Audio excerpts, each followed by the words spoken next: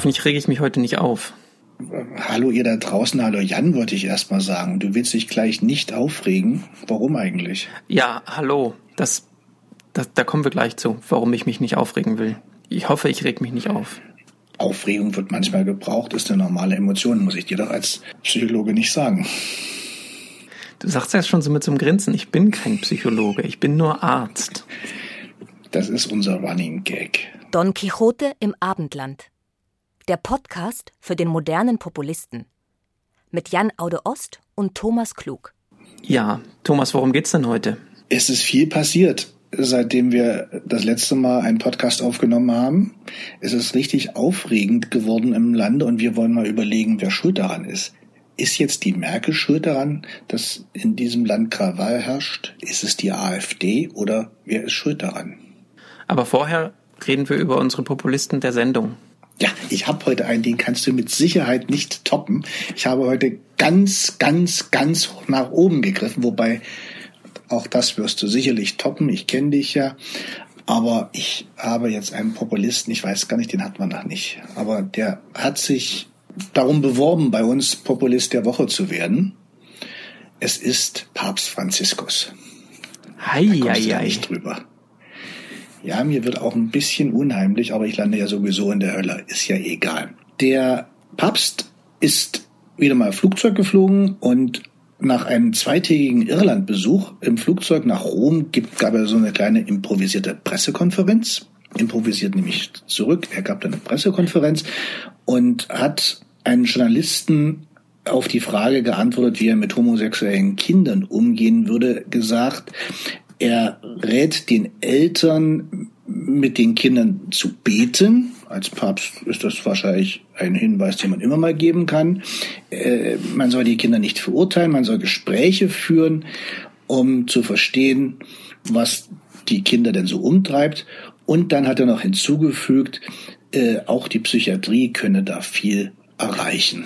Mit anderen Worten, wenn die Kinder schon schwul oder lesbisch sind, dann soll man sie doch mal zum Psychologen schicken. Vielleicht kann der sie noch auf den rechten Weg führen. Und das geht noch ein Stückchen weiter. Anschließend so eine Interviews werden anschließend vom Vatikan auch in gedruckter Form herausgegeben. Und da ist dieser Satz gestrichen. Da ist er nicht mehr enthalten mit der Begründung, man wolle die Gedankengänge des Papstes nicht verfälschen. Also der Papst wird vor seinen eigenen Gedankengängen geschützt, was offensichtlich auch notwendig ist. Und deswegen dachte ich, da wird der Papst doch gleich mal zum Populisten der Woche. Herzlichen Glückwunsch, Franziskus. Ja, der Franz. Ja. Da bin ich ja sprachlos, das habe ich gar nicht mitbekommen. Da weiß ich gar nicht, das ist so bescheuert. Da ist es mir peinlich zu sagen, dass das Quatsch ist. Die katholische Kirche will seine Worte nicht verfälschen. Das lässt ja so tief blicken. Das denke ich ja auch, weil in den Gedankengängen, es sollen Gedankengänge gewesen sein. Ich weiß nicht, was das für Gedankengänge sind. Mit Gedanken hat das nicht viel zu tun. Das sind ja die 50er Jahre, glaube ich, die da aufkommen. Und na gut, der Papst ist ein alter Mann. Andererseits habe ich ja auch vor ein paar Tagen gelesen, Jens Spahn, der ist ja Gesundheitsminister, was viele nicht wissen, weil er zu allem etwas sagt. Und der überlegt sich doch tatsächlich, ob man diese sogenannten Therapien, bei denen Homosexuelle auf den rechten Weg gebracht werden sollen, ob man diese Art von Therapie vielleicht verbieten soll. Also da macht sich sogar ein CDU-Gesundheitsminister schlauere Gedanken als der Papst. Und die Worte des Papstes erklären jetzt für mich auch viel eher, warum dieser Bund katholischer Ärzte diese homöopathische Homoheilung mal angeboten hat. Da haben sich ja einige darüber lustig gemacht. Und also mit einer unwirksamen Therapie keine Krankheit zu heilen. Das ist ja im Grunde sehr passend. Aber dann sitzt das ja noch wirklich tief. Also ich bin ein bisschen fassungslos. Dabei darf man natürlich nicht vergessen, dass die Homosexualität auch erst relativ spät aus den Handbüchern für Psychiatrie als Erkrankung oder Paraphilie oder so gestrichen wurde. Ich weiß gar nicht mehr, ich glaube, das ist erst in den 80ern passiert oder so. Die Forschung sogar dazu später, es gibt ja sogar von der WHO so eine Richtlinie und da tauchte Homosexualität, glaube ich, sogar bis in die 90er als Krankheit auf. Ja, das liegt daran, dass es gibt das amerikanische Handbuch, das DSM, das ist nur für psychische Erkrankungen, und das ICD mit einer Nummer. Im Moment sind wir beim ICD-10, das ist von der WHO rausgebracht und die werden manchmal so ein bisschen verschoben rausgegeben. Das DSM-5 ist ja gerade ist auch schon ein bisschen her, aber und das ICD-11 kommt bald raus. Egal, ja, also man vergisst schnell, wie nah das eigentlich noch alles ist und in einigen Köpfen auch noch ist. Naja. Ja, und die Erde ist ja für die katholische Kirche auch noch nicht ganz so lange keine Scheibe mehr. Aber sie glauben an Evolution. Das ist doch auch schön. Das heißt aber, du als Fachmann, jetzt auch Facharzt, bist der Meinung, Homosexualität ist keine Krankheit. Ja, da muss man ja überhaupt nicht drüber reden. Offenbar ja doch, weil so ein bisschen Einfluss soll ja dieser Herr Papst doch noch haben. Ja, aber also das Problem ist ja, das hat ja nichts, ob ich das als Krankheit sehe oder nicht, also nicht ich, sondern ein Laie oder eine Laien, das hat ja nichts mit den Fakten zu tun. Das ist ja da geht's ja um Werte, die da vertreten werden. Und da muss ich ja so im Urschleim anfangen. Also da müssen wir überhaupt nicht drüber reden. Das ist. Okay, ich bin beruhigt. Ich möchte den Satz gar nicht sagen. Also ich möchte gar nicht sagen, das ist keine Krankheit, weil damit. Da stellt ja man den Zusammenhang schon wieder her. Genau, ich bin fassungslos. Naja. Ich bin kurz davor, mich aufzuregen, aber pass mal auf, jetzt kommt mal ein Populist der Sendung. Wir schaffen es noch. Ich bin gespannt. Jan, wer ist es? Den Papst kannst du jetzt nicht toppen. Den kann ich nicht toppen, aber also ich habe den Michael Kretschmer, das ist der Ministerpräsident von Sachsen, für alle die es nicht wissen. Und der letztens schon von uns lobend erwähnt wurde, wenn ich mich recht entsinne. Lobend war jetzt ironisch gemeint. Der kommt öfter mal vor hier, ja. Weil der sich öfter mal äußert und selten so, es war ja jetzt so, dass am Sonntag in Chemnitz 800 Menschen durch die Stadt gezogen sind und andere Menschen, denen sie einen Migrationshintergrund angesehen haben wollen, angegriffen haben und dabei neonazistische Dinge gerufen haben. Jetzt ist es ja so, dass man diese Menschen trotzdem nicht als Nazis bezeichnen darf, weil da sind ja auch normale Bürger bei. Ich weiß nicht, wie man als normaler Bürger auf einer Demo mitgehen kann oder einer Menschenansammlung, das ist ja gar nicht als Demo angemeldet gewesen, wo neonazistische Dinge gesagt werden. Da scheinen sich einige Leute gekränkt zu fühlen. Egal, es geht ja um den Herrn Kretschmer und der hat gesagt oder getwittert, der twittert ja auch, der ist ja ganz modern, ich zitiere: Es ist widerlich, wie Rechtsextreme im Netz Stimmung machen und zur Gewalt aufrufen. Wir lassen nicht zu, dass das Bild unseres Landes durch Chaoten beschädigt wird. Und da habe ich gedacht, das ist auch wirklich das allergrößte Problem, dass das Bild unseres Landes beschädigt wird.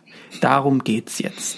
Das ist jetzt das Wichtigste, wo man sich drum kümmern muss und wo man sich Sorgen drum machen muss. Nicht, dass man vielleicht 25 Jahre lang verpasst hat, eine Zivilgesellschaft aufzubauen oder dass man sich mal fragt, wie das überhaupt sein kann, dass so spontan 800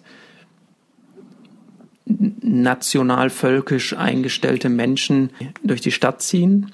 Und dann ging es am nächsten Tag ja noch weiter. Also gestern sind dann zwischen 3.000 und 7.000, das weiß halt niemand so genau, wirklich stramm Rechte dann in Chemnitz aufgetaucht. Und die Polizei hatte Mühe, die irgendwie im Griff zu halten. Und es ist zum Glück nicht zu Szenen gekommen wie in Heidenau oder anderen ostdeutschen Städten. Aber das heißt ja nicht, dass das nicht noch passieren kann. Wer weiß, wie das ist, wenn die Sendung veröffentlicht wird.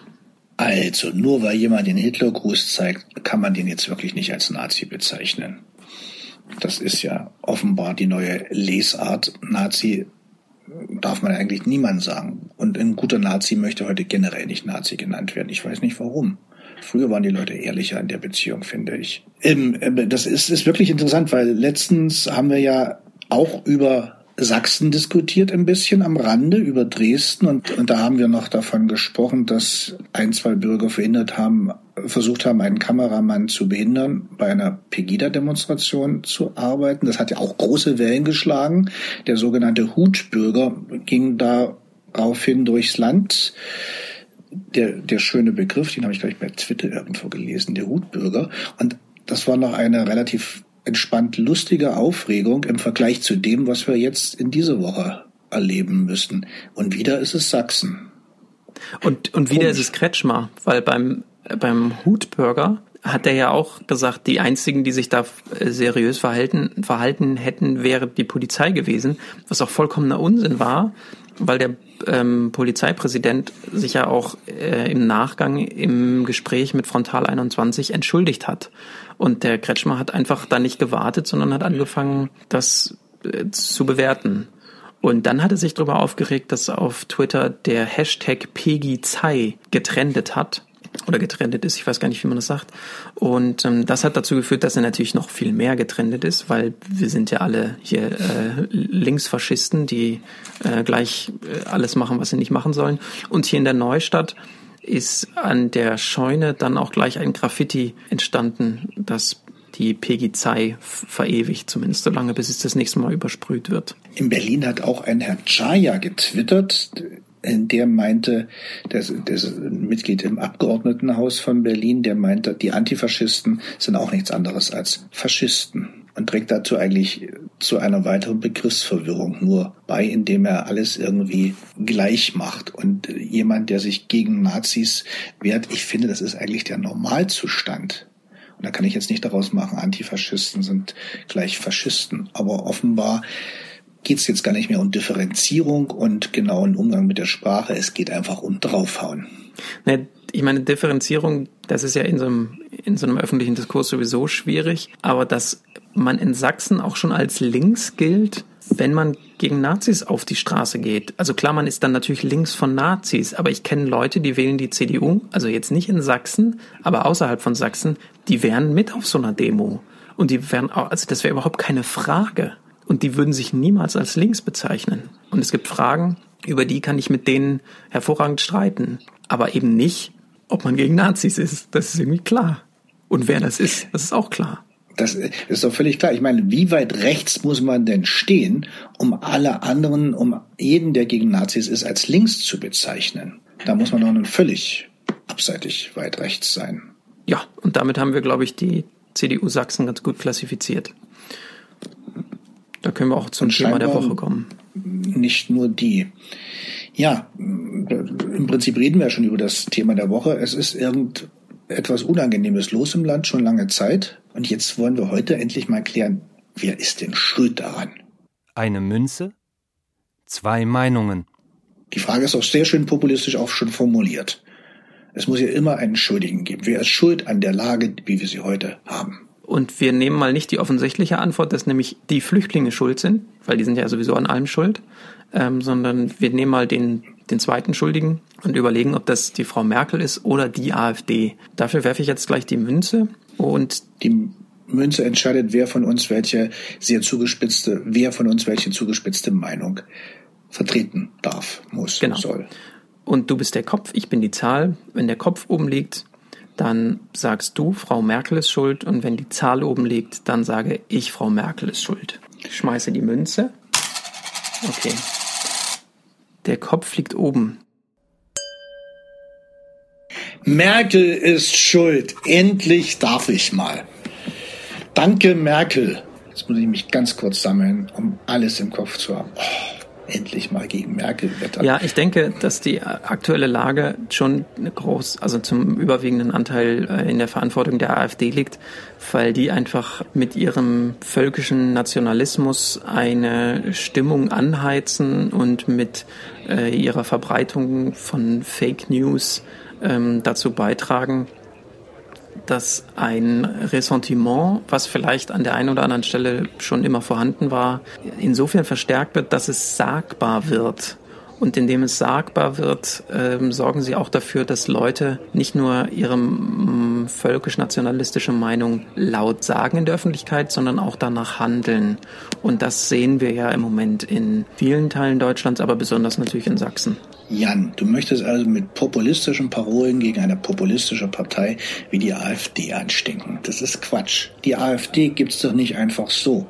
Die AfD hatte sich ja mal gegründet als eine Partei, die den Eurokurs der Bundesregierung nicht mochte und war irgendwann erledigt. Die AfD wurde doch dann eigentlich erst groß, als die Flüchtlinge kamen, die Frau Merkel ins Land gelassen hat. Und so gesehen hat Frau Merkel doch erst den Boden für diese Saat AfD bereitet. Merkel, das wissen wir ja, ist in ihrer Kanzlerschaft immer weiter nach links gerückt, hat immer mehr SPD-Positionen eingenommen und dadurch wurden rechte Positionen einfach mal nicht mehr besetzt. Und der echte, überzeugte, gute konservative Wähler wusste gar nicht mehr, wo er sich jetzt politisch wiederfinden soll, weil die CDU ist einfach zu links geworden. Und das war genau die Flanke, in die die AfD dann, sagt man, reingeschlagen hat. Wie sagt man das? Jedenfalls ist das der Platz, den die AfD dann besetzt hat, so kann man sagen. Und deswegen wurde die AfD ja erstmal stark, weil es eben die Politik von Angela Merkel gab.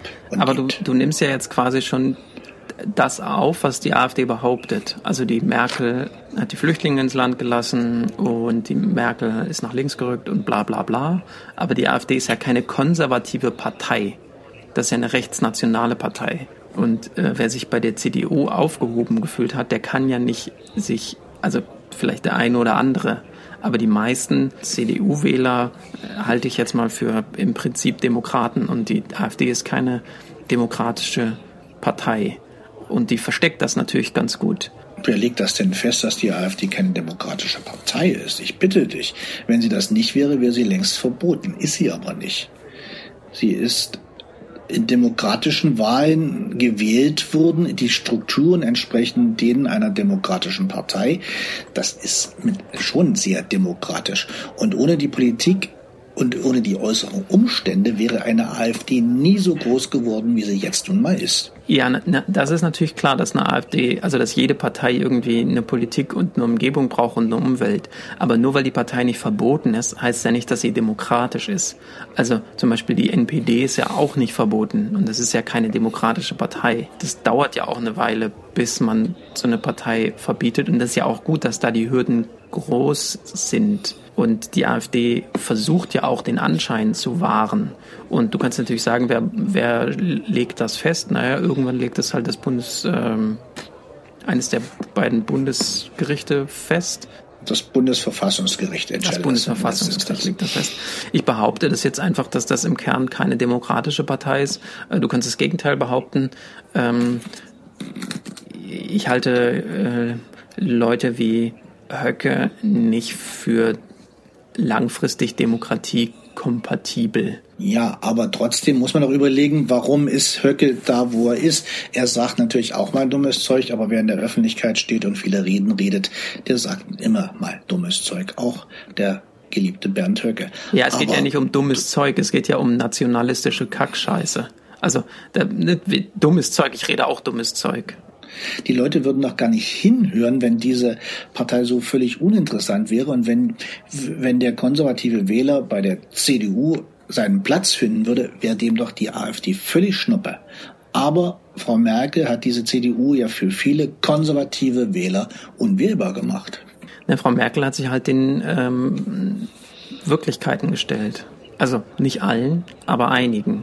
Und eine Wirklichkeit war, dass einige 100.000 Menschen aus Not und Verzweiflung nach Europa geflüchtet sind und ein Großteil davon nach Deutschland wollte. Und sie eben nicht gesagt hat, wir weisen die ab und wir machen die Grenzen dicht, sondern gesagt hat, wir lassen die Grenzen so, wie sie sind und wir schaffen das. Und das haben wir ja auch geschafft. Also, indem wir viele unkontrollierte Verbrecher ins Land gelassen haben. Das ist der Preis. Frau Merkel hat Recht und Ordnung geopfert. Und das sind eben Werte, die konservative Wähler noch zu schätzen wissen. Die möchten in einem sicheren Land leben, die möchten sich in ihrem Hause sicher fühlen, die möchten nicht bedroht werden, die möchten auch kein Opfer von irgendwelchen Messerattacken werden. Und Recht und Gesetz ist einfach mal wichtig. Und Frau Merkel sieht das offenbar anders. Sie sagt es zwar nicht, aber ihre Handlungen zeigen doch, dass sie einfach auf Recht und Gesetz und Ordnung pfeift. Ich bin ja kein Verfassungsrechtler und auch kein Grenzrechtler, das heißt, kann ich gar nicht sagen, aber da gibt's ja Leute, die sagen, nee, die hat da juristisch alles richtig gemacht und ansonsten könnte man sie ja auch sicherlich zur Rechenschaft ziehen und das wird ja auch wahrscheinlich versucht. Aber du hast natürlich recht in einer gewissen Hinsicht, dass wir uns Gewalt ins Land geholt haben, wobei die Gewalttäter, die waren ja schon lange da. Das sind diejenigen, die dann Flüchtlingsheime angezündet haben und angefangen haben, Menschen zu verprügeln, weil sie anders aussehen. Denn die Statistik ist ja relativ eindeutig, dass die Menschen, die zu uns gekommen sind, nicht mehr und nicht weniger kriminell sind als die schon vorher da waren. Die Zahl der Tötungsdelikte von 2015 auf 2017 ist um über 30% gestiegen. Ist das so? Oder behauptest du das jetzt einfach? Nein, das ist so. 2015 gab es um die 300 Mordfälle in Deutschland und 2 Jahre später waren es knapp 400. Guck mal einer an. Und die 100, die hat alle Frau Merkel persönlich erwürgt. Ich glaube, du nimmst die Ängste der Bevölkerung nicht ernst, Jan. Nee, ich hinterfrage halt die Zahlen. Also das mag ja sein, aber die Frage ist ja, also wenn du mir solche Zahlen präsentierst, die kannte ich nicht, ist ja die Frage, wie ist die normale Schwankung bei sowas? Wer wurde da ermordet? Wer hat wen ermordet? Sind das Verdachtsfälle oder sind das aufgeklärte Fälle? Das ist aber keine populistische Herangehensweise. Die Zahlen, die für Mordfälle stimmen, ja die Größenordnung ist richtig, die genaue Zahl habe ich jetzt nicht im Kopf. 2015 waren es weniger Morde als 2017. Der gemeine Populist schlussfolgert daraus natürlich messerscharf, Achtung, Wortspiel, dass jene Bürger, die ins Land gekommen sind, auf die zu dieser höheren Mordrate beigetragen haben. In Wirklichkeit muss man einfach ein paar Jahre zurückgehen und da merkt man im Jahr 2000, 2001, 2003 und 2005 gab es nochmal deutlich mehr Mordfälle als im Jahr 2017. Herr Klug, Sie verlassen aber jetzt gerade nicht Ihre Rolle, oder? Es gab einfach mal Schwankungen. Ich wollte es nur mal erklärt haben. Aber natürlich verlasse ich nicht meine Rolle. Auch an den Schwankungen ist Frau Merkel schuld, völlig klar. Nein, aber man muss doch zur Kenntnis nehmen, Menschen sind gekommen und die tun schlimme Dinge. Dieser junge Mann aus Chemnitz, der ja offenbar sogar der linken Szene zuzurechnen ist, wurde ja offenkundig von 2 Menschen getötet, von denen einer aus Syrien und der andere aus dem Irak stammt.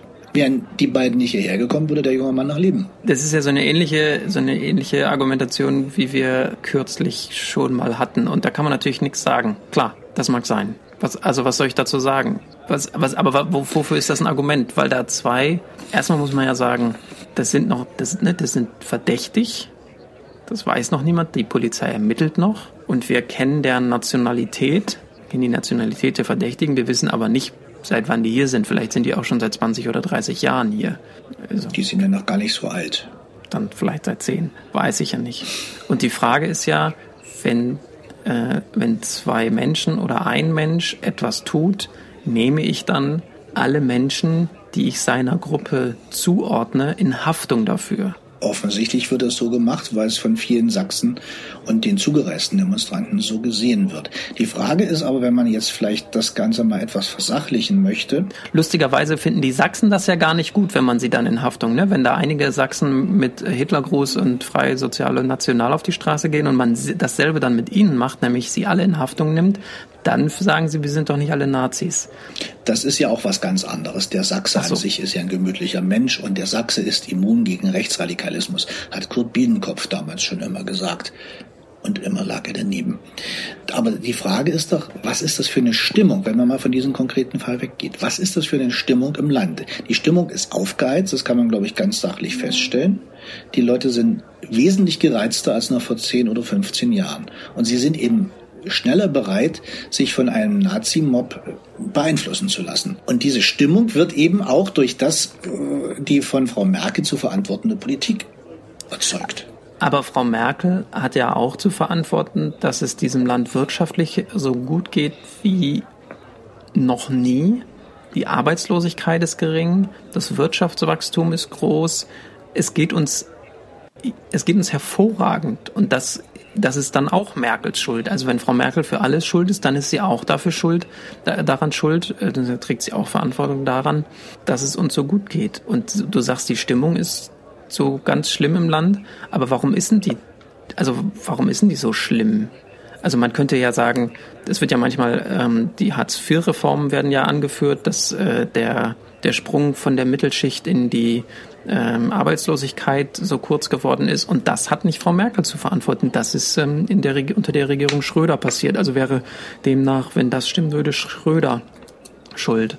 Und vielleicht liegt so ein Stimmungsbild, vielleicht hat das gar nichts mit den Fakten zu tun, sondern liegt an anderen Dingen. Und dann ist Frau Merkel halt eine Projektionsfläche für was ganz anderes. Vielleicht für einen gesellschaftlichen Wandel, der einigen Menschen nicht gefällt. Und wenn dann Frau Merkel da eine Projektionsfläche wäre für, ich sag mal, eine langsam voranschreitende Progressivität, das wäre schon witzig. Ja, wir haben zum Beispiel jetzt die Ehe für alle, die sogenannte Homo-Ehe. Das ist ja auch so ein konservativer Wert, der nicht die Homo-Ehe ist der Wert, sondern damit wird für viele Konservative quasi die normale Ehe in Anführungszeichen aufgegeben. Das kränkt viele. Ja, aber da hat Frau Merkel ja sehr standhaft geblieben bis zum Schluss und hat gesagt, hier finde ich nicht gut und so. Das hat sie nicht aufgegeben. Sie hat dann den politischen Kampf verloren. In ihrer Regentschaft ist eben dieses Gesetz verabschiedet worden. Und du möchtest Frau Merkel von allen freisprechen. Sie hat ja damals gesagt, wir schaffen das. Der Satz mag nicht mal falsch sein, aber sie hätte da etwas Entscheidendes tun sollen. Sie hätte sagen sollen, wir schaffen das, indem wir das und das tun. Das hat sie nicht gemacht. Sie hat sich immer nur begnügt mit einem, wir schaffen das, und hat es versäumt, wie das in der Politik so gerne formuliert wird, die Menschen mitzunehmen. Und diejenigen, die nicht mitgenommen wurden, sind jetzt abgehängt und die haben einfach mal Angst und echauffieren sich und finden dafür vielleicht manchmal nicht die geeigneten Kanäle. Aber sie gehen halt mit den Leuten auf die Straße, die ihnen zuhören. Und das ist dann eben AfD, Pegida und der andere Rechtsaußenmob. Darf man Mob sagen? Ist nicht sehr sachlich, aber manchmal ist es angemessen. Also Mob wird in letzter Zeit, hat ja sogar der Herr Seifert hat ja vom Mob gesprochen, der Regierungssprecher. Ja. War ich auch etwas verwundert. Ich denke mal, das fliegt denen dann hinterher um die Ohren. So wie der Gabriel ja auch vom Pack gesprochen hat. Wird ihm ja heute noch vorgeworfen. Ja, das ist auch eine ungeschickte Kommunikation. Sind wir fertig? Sind wir fertig. Siegerehrung. Jan, ich habe eindeutig gewonnen. Findest du es auch? Sehe ich jetzt mal ganz objektiv. Nee, finde ich gar nicht. Ich finde, nö. Ich würde sagen, es sind unentschieden. Sagen wir mal so, du hast deine Möglichkeiten relativ gut genutzt, aber es sind halt beschränkte Möglichkeiten. Ich finde es ja insofern, ja danke, ich finde es insofern ganz interessant, weil die AfD mich in die Position gebracht hat, dass ich Frau Merkel verteidigen muss. Die ist mir ja, da verrate ich wahrscheinlich kein Geheimnis, jetzt politisch nicht so richtig nah. Also das wäre jetzt nicht jemand, also wäre jetzt eigentlich jemand, an dem ich mich lieber reiben würde, aber dadurch, dass die AfD die Positionen vertritt, die sie vertritt, muss ich auf einmal, also muss ich nicht, aber mache ich es eben, die Politik der Kanzlerin, einer konservativen Kanzlerin, zumindest von außen her, verteidigen. Das finde ich schon ganz interessant. Sie ist ja schon wirklich konservativ. Das Asylrecht wurde unter ihrer Führung ja auch verschärft. Also ich weiß nicht, wo das herkommt, diese Litanei. Sie rückt immer weiter nach links in ihren Positionen. So simpel ist die Geschichte, glaube ich, nicht. Es ist wesentlich komplizierter. Mich hat geärgert, dass ich ein bisschen die AfD in Schutz nehmen musste, was mir dann völlig zuwider ist, aber es ist trotzdem mal ein interessantes Gedankenspiel, das zu tun. Es war auch das erste Mal in einer Diskussion, dass du während der Diskussion mich unterstützt hast.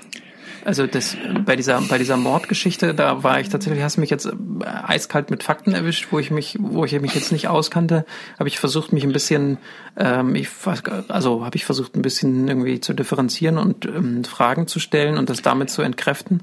Da musstest du kurz deine Position wechseln und dein eigenes Argument entkräften. Das ist uns, glaube ich, so in der Form noch nicht passiert.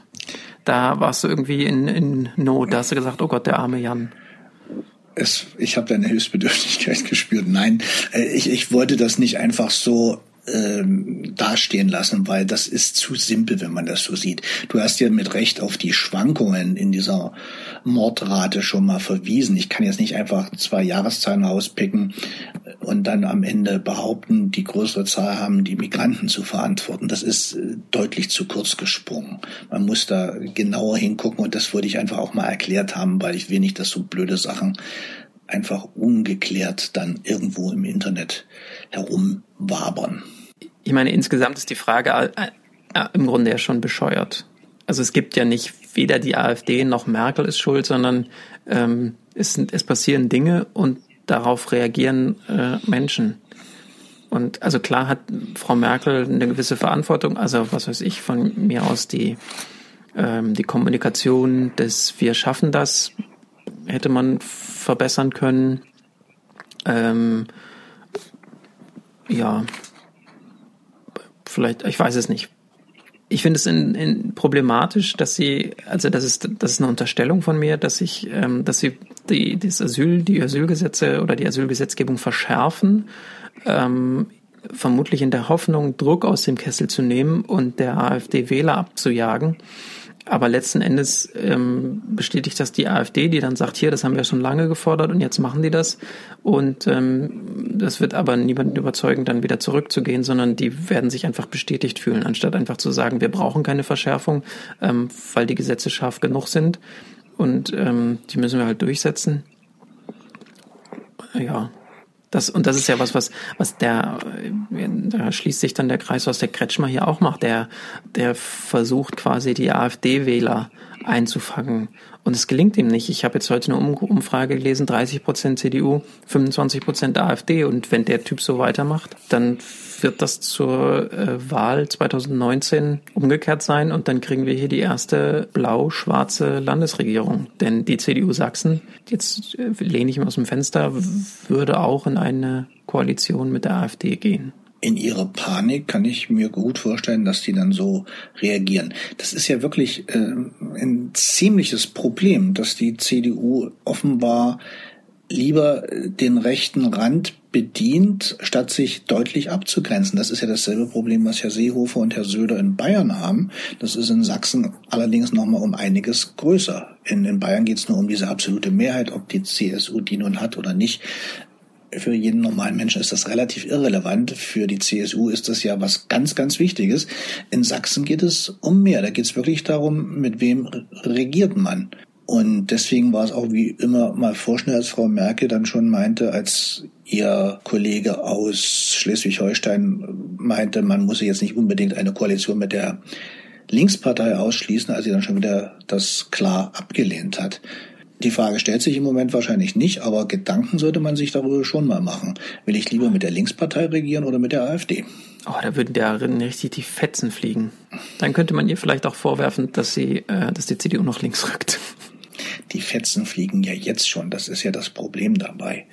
Und das sieht für mich jetzt nicht gut aus. Ich kenne Chemnitz, habe mich da ein paar Mal aufgehalten und es ist keine wirklich schöne Stadt. Und ich glaube, wenn in dieser Stadt dann auch noch so ein Nazi-Mob demonstriert und dabei auch von einigen Normalbürgern unterstützt wird, dann ist das kein gutes Bild. Und das ist für diejenigen, die dort leben und den sogenannten Migrationshintergrund haben, richtig, richtig gefährlich. Und nicht nur für die, auch für Linke und letztendlich auch für Medienvertreter. Und da braut sich, glaube ich, noch einiges zusammen. Ich wollte übrigens zum Populisten der Woche fast Horst Seehofer machen, und zwar dafür, dass er nichts gesagt hat. Er hat ja ein paar Tage gebraucht, um sich überhaupt zu Chemnitz zu äußern. Und dann dachte ich, Schweigen kann zwar populistisch sein, aber den hatten wir ja, glaube ich, schon zweimal. Der kann ja jetzt auch nicht immer Populist der Woche werden. Eben. Wir haben ihn aber immer mit im Blick. Wir haben lange nicht mehr geplaudert. Na doch, letztens haben wir ja über Sachsen geplaudert, aber das wurde sehr ernst. Aus naheliegenden Gründen, weil es damals schon ungemütlich war und jetzt noch schlimmer geworden ist. Lass uns doch mal über ein leichtes, flockiges Thema plaudern. Vielleicht Impfen. Impfen? Ich habe gelesen, du hast dir einen neuen Lieblingsfeind gemacht, aber das hat ja nichts mit Impfen zu tun. Aber über Impfen hast du ja neulich auch schon mal an anderer professioneller Stelle geredet. Ja, ich durfte ins echte Radio, ich. Ich beneide dich. Zu einer Gesprächssendung im SWR, weil es bald einen Kinofilm gibt, der heißt Eingeimpft. Dazu gibt es auch ein Buch von Herrn Sieveking, der ist Dokumentarfilmer und von dem hatte ich vor Jahren mal einen Film gesehen, der hieß, ich glaube, David Wants to Fly. Da geht es um David Lynch, der ist ein Regisseur und der ist Fan vom yogischen Fliegen. Und da hat der Herr Sieveking den lange begleitet und hat eine wirklich tolle Dokumentation gemacht, wo er yogisches Fliegen ist irgendwie, jetzt habe ich es wieder vergessen, von irgendeinem Guru, der behauptet, man könne mit Gedankenkraft, von der Typ, der transzendentale Meditation erfunden hat, man könne mit Gedankenkraft fliegen und dann hüpfen die da auf so Matten rum und springen ganz hoch und sagen dann, dass sie fliegen. Und die sagen auch, wenn man in der Stadt, wenn da ganz viele Leute transzendentale Meditation machen, dann geht die Kriminalitätsrate runter und so. Und letzten Endes geht das dann aber auch sehr, und jetzt kommt vielleicht ein krasser Sprung ins Faschistische, und das hat er in diesem Film so wunderbar nacherzählt, und man hat so richtig gemerkt, dass er da mit so einer kindlichen Naivität rangeht und gleichzeitig aber sehr kritisch ist. Und das war ein toller Film. Und dann habe ich diesen Film Eingeimpft gesehen, und da ist er mit derselben kindlichen Naivität rangegangen, hat dieselben Fragen gestellt. Aber da hat man eben gemerkt, wie schnell man auf den falschen Pfad kommen kann. Also der ist an einige, ich sag mal, impfskeptische Wissenschaftler geraten, wobei der eine ist gar nicht impfskeptisch, aber das kann man so auslegen, oder der wird häufig von Impfskeptikern so ausgelegt, und hat deren Ergebnisse genauso hoch gewertet wie im Grunde alles, also die Ergebnisse von einzelnen Wissenschaftlern genauso hoch gewertet wie die Ergebnisse von allen anderen Wissenschaftlern auch, und hat sozusagen so getan, als wäre das gleichwertig, und das hat dann sich den Impfskeptikern angeschlossen. Aus meiner Sicht, er selber sagt, er ist als differenzierter Impfbefürworter, hat er, glaube ich, gesagt. Ja, das war eine interessante Radiosendung. Und du hast ihm etwas populistisch gesagt, dass du dir Sorgen um seine Tochter machst. Das war gemein. Aber das war auch ehrlich, weil das war wirklich so in diesem Film. Also der hat quasi einen Film über seine eigene Tochter und seine Familie gemacht, und die wurde ganz lange nicht geimpft, also erst sehr spät geimpft, und je länger der Film wurde, desto mehr dachte ich, oh Gott, dieses arme Kind, die ist so ungeschützt, und das kenne ich. Wir begegnen im beruflichen Alltag immer mal wieder, also sehr selten, aber Kinder, die komplett ungeimpft sind. Und da kriege ich so richtig ein Gefühl von Angst. Also Angst um dieses Kind, weil das da ungeschützt rumläuft. Aber du kannst ja zumindest verstehen, wenn sich Eltern wirklich erstmal Gedanken darüber machen, wenn so ein kleines Wesen dann 2, 3, 4, 5 eine 6-fach-Impfung kriegen muss, dass das auch mit Überlegungen verbunden ist und mit Ängsten. Ja, klar, aber alles ist mit Ängsten verbunden. Aber nur beim Impfen hören wir plötzlich nicht mehr, also hören einige Menschen nicht mehr auf die Institutionen, die dafür geschaffen wurden, dafür Sicherheit zu sorgen. Wir stellen ja auch nicht in Frage, ob man sauberes Trinkwasser braucht. Also wenn ich sagen würde, schmutziges Trinkwasser, das ist der eigentlich natürliche Zustand. Also man muss quasi mit seinem Kind durch den Regen gehen und es aus Pfützen trinken lassen, weil das ist gut fürs Immunsystem. Da würde sich jeder an den Kopf fassen. Ich durfte als Kind nicht mal Schnee essen. Aber beim Impfen wird halt den Institutionen, denen wir sonst vertrauen, nicht vertraut. Das ist das eigentliche Problem, wahrscheinlich. Aber die berühmte Suggestivfrage, kannst du denn ausschließen, dass das eine Kind unter dieser Einimpfung nicht vielleicht doch einen Impfschaden riskiert? Nee, kann ich nicht ausschließen. Ist so. Und die Eltern denken dann natürlich nur an ihr eigenes Kind und wollen ja nur das Beste für das Kind. Klar, aber Impfen ist ja das Beste für das Kind. Und das ist, glaube ich, das Wichtigste. Die meisten Leute impfen ja. Die größten Impflücken entstehen aus Unachtsamkeit. Also, weil man es vergisst, weil man nicht dazu kommt, weil man denkt, es sei nicht so wichtig. Und die paar Impfgegner, die es gibt, wenn wir wenn wir sonst alle drauf achten und mal in unseren Impfpass gucken und bei unseren Kindern in den Impfpass gucken und die Regelimpfungen uns holen, dann können wir die paar Impfgegner vergessen, müssen wir uns nicht um die kümmern. Dann ist alles gut. Und das und noch mehr sagst du bei SWR 2. Können wir doch sicherlich verlinken. Der Podcast ist ja wahrscheinlich noch zum Nachhören im Netz. Das können wir verlinken, ja. Wer noch nicht genug von mir hat. Na ja, gut, das war der Werbeblock für Jan Aude Ost und den SWR. Muss ja auch mal sein. Was hast du denn so erlebt? Ich erlebe zurzeit nichts. Ich bin so beschäftigt mit meiner Arbeit. Das sind ja auch immer wieder Erlebnisse, aber keine, über die es sich im Moment zu reden lohnt. Das klingt traurig, ne? Fällt mir gerade auf. So das klingt gar nicht. Aber ich habe kürzlich endlich gedacht, da habe ich Olaf Schubert gesehen. Da hat er ein Kind, vermutlich sein Kind oder eines seiner Kinder zur Schule gebracht oder zum Kindergarten. Ich weiß nicht, wie alt das Kind war. Wieso denkst du an mich, wenn du Olaf Schubert siehst? Weil du mal erzählt hast, dass du ihn interviewt hast und dass das eine... Das ist ja schon lange her. Ja, stimmt. Dass das eine sehr skurrile Situation war, weil er, sobald das Mikro anging, in seine Person geschlüpft ist und vorher aber irgendwie nicht. Und du sozusagen nur seine Kunstfigur interviewen konntest, aber nicht den Menschen. Ich wollte den Menschen interviewen, aber es kam zum Gespräch dann nur, also der komplette Mensch kam zum Gespräch, aber sobald das Mikro an war, war nur die Kunstfigur am Leben. Da muss man sich dann auf seine Schlagfertigkeit verlassen und darauf, dass die Leute trotzdem zuhören. War ganz witzig, ist 100 Jahre her. Schön, dass noch jemand darüber spricht, danke. Kann man das auch verlinken oder ist das nicht mehr abrufbar? Das ist so lange her, das steht auch nicht mehr im Netz. Aber offenbar lebt er tatsächlich in Dresden. Wenigstens das stimmt. Sein Name stimmt ja nicht. Das ist ja, glaube ich, schon bekannt. Ach so, ja. Ich hab ihn auch nicht angesprochen. Also der ist wahrscheinlich auch froh, wenn er seine Ruhe hat. Wohnt ja bei dir in der Nähe demzufolge? Auf dem Arbeitsweg habe ich ihn gesehen. Also mein Arbeitsweg ist jetzt nicht so weit, aber ich weiß jetzt nicht Nähe. Du hättest ihn ja fragen können, ob seine Kinder geimpft sind. Oder noch besser, du hättest einfach mal so eine Impfnadel genommen und die Kinder damit überrascht. Das ist ja immer eine große Freude, wenn man auf der Straße angesprochen wird und gefragt wird, sind Ihre Kinder eigentlich geimpft? Ich hab das mal gemacht, ja. Da freut er sich bestimmt. Der hat ja Humor. Du triffst ja imposante Leute, Olaf Schubert, aber du hast ja noch jemanden getroffen, dachte ich. Also ohne ihn anzusprechen, du durftest einer Veranstaltung beiwohnen. In Dresden gibt's den Palais Sommer. Das ist eine Veranstaltungsreihe, die von irgendeiner Immobiliengesellschaft gesponsert wird, habe ich kürzlich gelesen. Und da war Gerald Hüther zusammen mit 3 anderen Gästen, deren Namen ich weitgehend schon wieder vergessen habe, weil ich auch während Gerald Hüther da hingegangen bin, den wollte ich schon immer mal live sehen. Jetzt müsstest du uns aber erstmal erklären, ich kenne den Namen, aber was genau ist der und was macht der?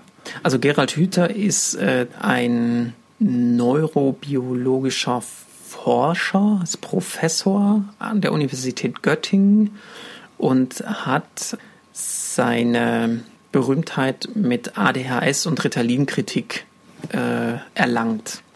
Der hat im Grunde gesagt, es gibt keinen ADHS und Ritalin ist ganz schädlich für Kinder und hat Forschung mit Ratten gemacht und hat gesagt, durch Ritalin, also Methylphenidat, das Medikament, was man bei ADHS geben kann, würden die Ratten Parkinson bekommen. Alles totaler Quatsch. Aber er ist damit durch die Lande getingelt und hat dann auch so ein Projekt gemacht mit Kindern, die er auf die Alm geschickt hat, um die von der Reizüberflutung fernzuhalten, die nämlich eigentlich die Symptome der ADHS macht, so wie er das behauptet. Ja, also ziemlich viele pseudowissenschaftliche Sachen hat er gesagt. Sein nächstes Thema war dann die Schule, wo er auch so Allgemeinplätze von sich gegeben hat, die erstmal so zustimmungsfähig sind, aber letzten Endes völlig profan, und hat jetzt ein Buch über Würde geschrieben, wofür er natürlich auch sehr qualifiziert ist. Das wäre so, als wenn ich ein Buch über, Kochen schreibe. Ich koche nicht, aber kann halt ein Buch drüber schreiben. Auf jeden Fall ist der rhetorisch brillant, das muss man sagen. Also der kann sich wirklich ausdrücken. Da könnte ich mir eine Scheibe abschneiden und da habe ich ihn auch ein bisschen beneidet. Aber du hast natürlich auf Twitter ganz schön gekeilt. Ich habe gestaunt. Der sonst so moderate Jan Aude Ost war da gut in Fahrt. Ja, also das ist so ein intellektueller Dampfplauderer, was der da für eine Scheiße von sich gegeben hat, das war wirklich nicht zu ertragen. Ich glaube, das ging nicht nur mir so, sondern das ging auch anderen so. Also da gab's den einen oder anderen Zwischenruf aus dem Publikum, was aber auch daran lag, dass die Gäste, die mit ihm zusammen da waren, die haben auch so eine Mischung aus Kalendersprüchen und esoterischen Halbwahrheiten und dann wurde noch hier eine vulgär Achtsamkeitsübung gemacht mit dem Publikum und dann kam der Hüter und hat gesagt, die Schule ist doof und alle haben zu viele Handys und wir müssten nur mehr Wertschätzung üben und das größte Problem sei, dass Leute viel zu viel bewertet würden und dann hat er aber als nächstes erstmal alle Leute bewertet, die ein Leben führen, wie er das nicht toll findet und er findet halt ein Leben toll, wo man Wein schlürft und in den Wald geht. Aber hat er nicht auch ein bisschen recht? Klar. Ist dir gerade schlecht geworden? Du hast so geguckt, als ob du gleich dich übergeben möchtest. Nee, wenn man so Allgemeinplätze von sich gibt, hat man immer ein bisschen recht. Aber der ist halt unglaubwürdig und völlig profan, was der von sich gibt. Und wahrscheinlich bin ich einfach neidisch, dass der... Ja? Er verkauft ewig gut seine Bücher. Ja, der verkauft Bücher. Unter anderem, also das war so der letzte Tropfen, der das fast zum Überlaufen gebracht hat, war, dass er ein Buch mit Irina Prekop geschrieben hat. Und der Name sagt wahrscheinlich kaum noch einem was. Irina Prekop ist die, wenn nicht Erfinderin, dann doch diejenige, die Festhaltetherapie in Deutschland populär gemacht hat. Und eine der Vertreterinnen der schwarzen Pädagogik. Also der hat ein Buch mit jemandem geschrieben, die eine Form von Kindesmisshandlung als Therapie verkauft hat. Was ist denn Festhaltepädagogik? Schwarze Pädagogik, Festhaltetherapie. Festhaltetherapie bedeutet Kinder, die nicht machen, was man will. Die müssen die Eltern so lange festhalten, bis die Kinder die Liebe der Eltern spüren. Und das kann schon mal mehrere Stunden dauern. Und währenddessen können die Kinder auch mal in die Hose machen oder so. Und im Grunde wird dann ein Kind gebrochen. Also so sage ich das sagt nicht sie. Sie sagt, den Kindern wird die Liebe der Eltern gezeigt und die werden gehalten und denen wird Sicherheit gegeben und so bla bla. Aber letzten Endes ist es eine Form von Kindesmisshandlung. Mit vollen Windeln hat man kein Gespür für Sicherheit, vermute ich mal. Ja, das sind Kinder, die sind älter, die sind auch 8, sie haben keine Windeln mehr an. Oh, dann wird es noch unangenehmer, glaube ich. Ja, da gibt's, also aus dieser Festhaltetherapie sind auch diverse andere Pseudopsychotherapien entstanden. Das würde jetzt auch zu weit führen. Auf jeden Fall mit der hat er ein Buch geschrieben und das war so das, wo ich dann dachte, da erzählt er nicht nur Mist, sondern vereint sich eben auch mit Leuten, die ihre esoterischen Ideen mit Kindesmisshandlungen kombinieren und das als ganzheitlich sanft und würdevoll verkaufen. Und irgendwie überall fliegen Schmetterlinge rum und ja. Was ist denn dein Eindruck? Glaubst du, dass er weiß, dass er Unsinn schreibt und sehr Kalenderspruchweisheiten-Niveau bedient? Nein. Er ist davon überzeugt, dass er tolle Sachen schreibt. Ich glaube, der hat sein Publikum gefunden, der hat viel Bestätigung erhalten, der ist ins Fernsehen eingeladen worden, der war sogar mal bei der Tagesschau irgendwie als Experte. In welcher Form den Kritik erreicht und wie der auf Kritik reagiert, weiß ich nicht. Aber ich denke, der ist überzeugt von dem, was er sagt und der ist auch überzeugt von dem, dass er da wirklich Weisheiten von sich gibt und den Leuten auch weiterhilft. Also unsere Kinder sollen wir öfters mal in den Wald schicken, solange der Wald dort nicht brennt, wie gerade in Brandenburg, nehme ich an. Genau, wenn du den Kindern in den Wald schickst, dann machst du alles richtig.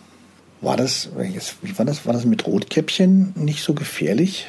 Und Hänsel und Gretel haben im Wald auch keine guten Erfahrungen gesammelt. Ja, ich finde auch, Wald ist viel zu gefährlich. Also ich finde, man sollte seine Kinder auf dem Sofa am Smartphone und Tablet spielen lassen, dann kann denen nichts passieren. Es ist so leicht, Jan Hüter lächerlich zu machen. Jan, schämst du dich jetzt ein bisschen? Ich schäme mich schon ein bisschen. Also du möchtest aber seine Bücher jetzt nicht weiterempfehlen. Wir können ja die Titel dann verlinken. Ja, genau. Interessant. Du setzt dich aber immer wieder solchen Erfahrungen aus, wo du zu Veranstaltungen gehst bei Menschen, die du eigentlich gar nicht näher kennenlernen möchtest. Das finde ich viel interessanter, als mich mit Menschen zu umgeben, die meiner Meinung sind. Nicht, dass ich das nicht auch mache. Also ich gehe auch gerne auf die Skeptikerkonferenz, die einmal im Jahr stattfindet. Aber die setzen sich ja auch wiederum mit Leuten auseinander, die Dinge behaupten, die nicht stimmen oder die nicht ihrer Meinung sind. Und ich will das ja auch verstehen. Wobei beim Hüter, da war ich jetzt nicht so empathisch und inklusiv und wertschätzend. Den wollte ich auch nicht verstehen. Ja. Haben wir es wieder geschafft? Wieder eine Sendung im Kasten. Vielleicht auch ein paar Leute, die sich daran erfreuen oder zumindest interessiert zuhören an dem, was wir gesagt haben. Wir machen heute zwar Schluss, aber wir kommen wieder. Bis dahin. Tschüss. Auf Wiederhören.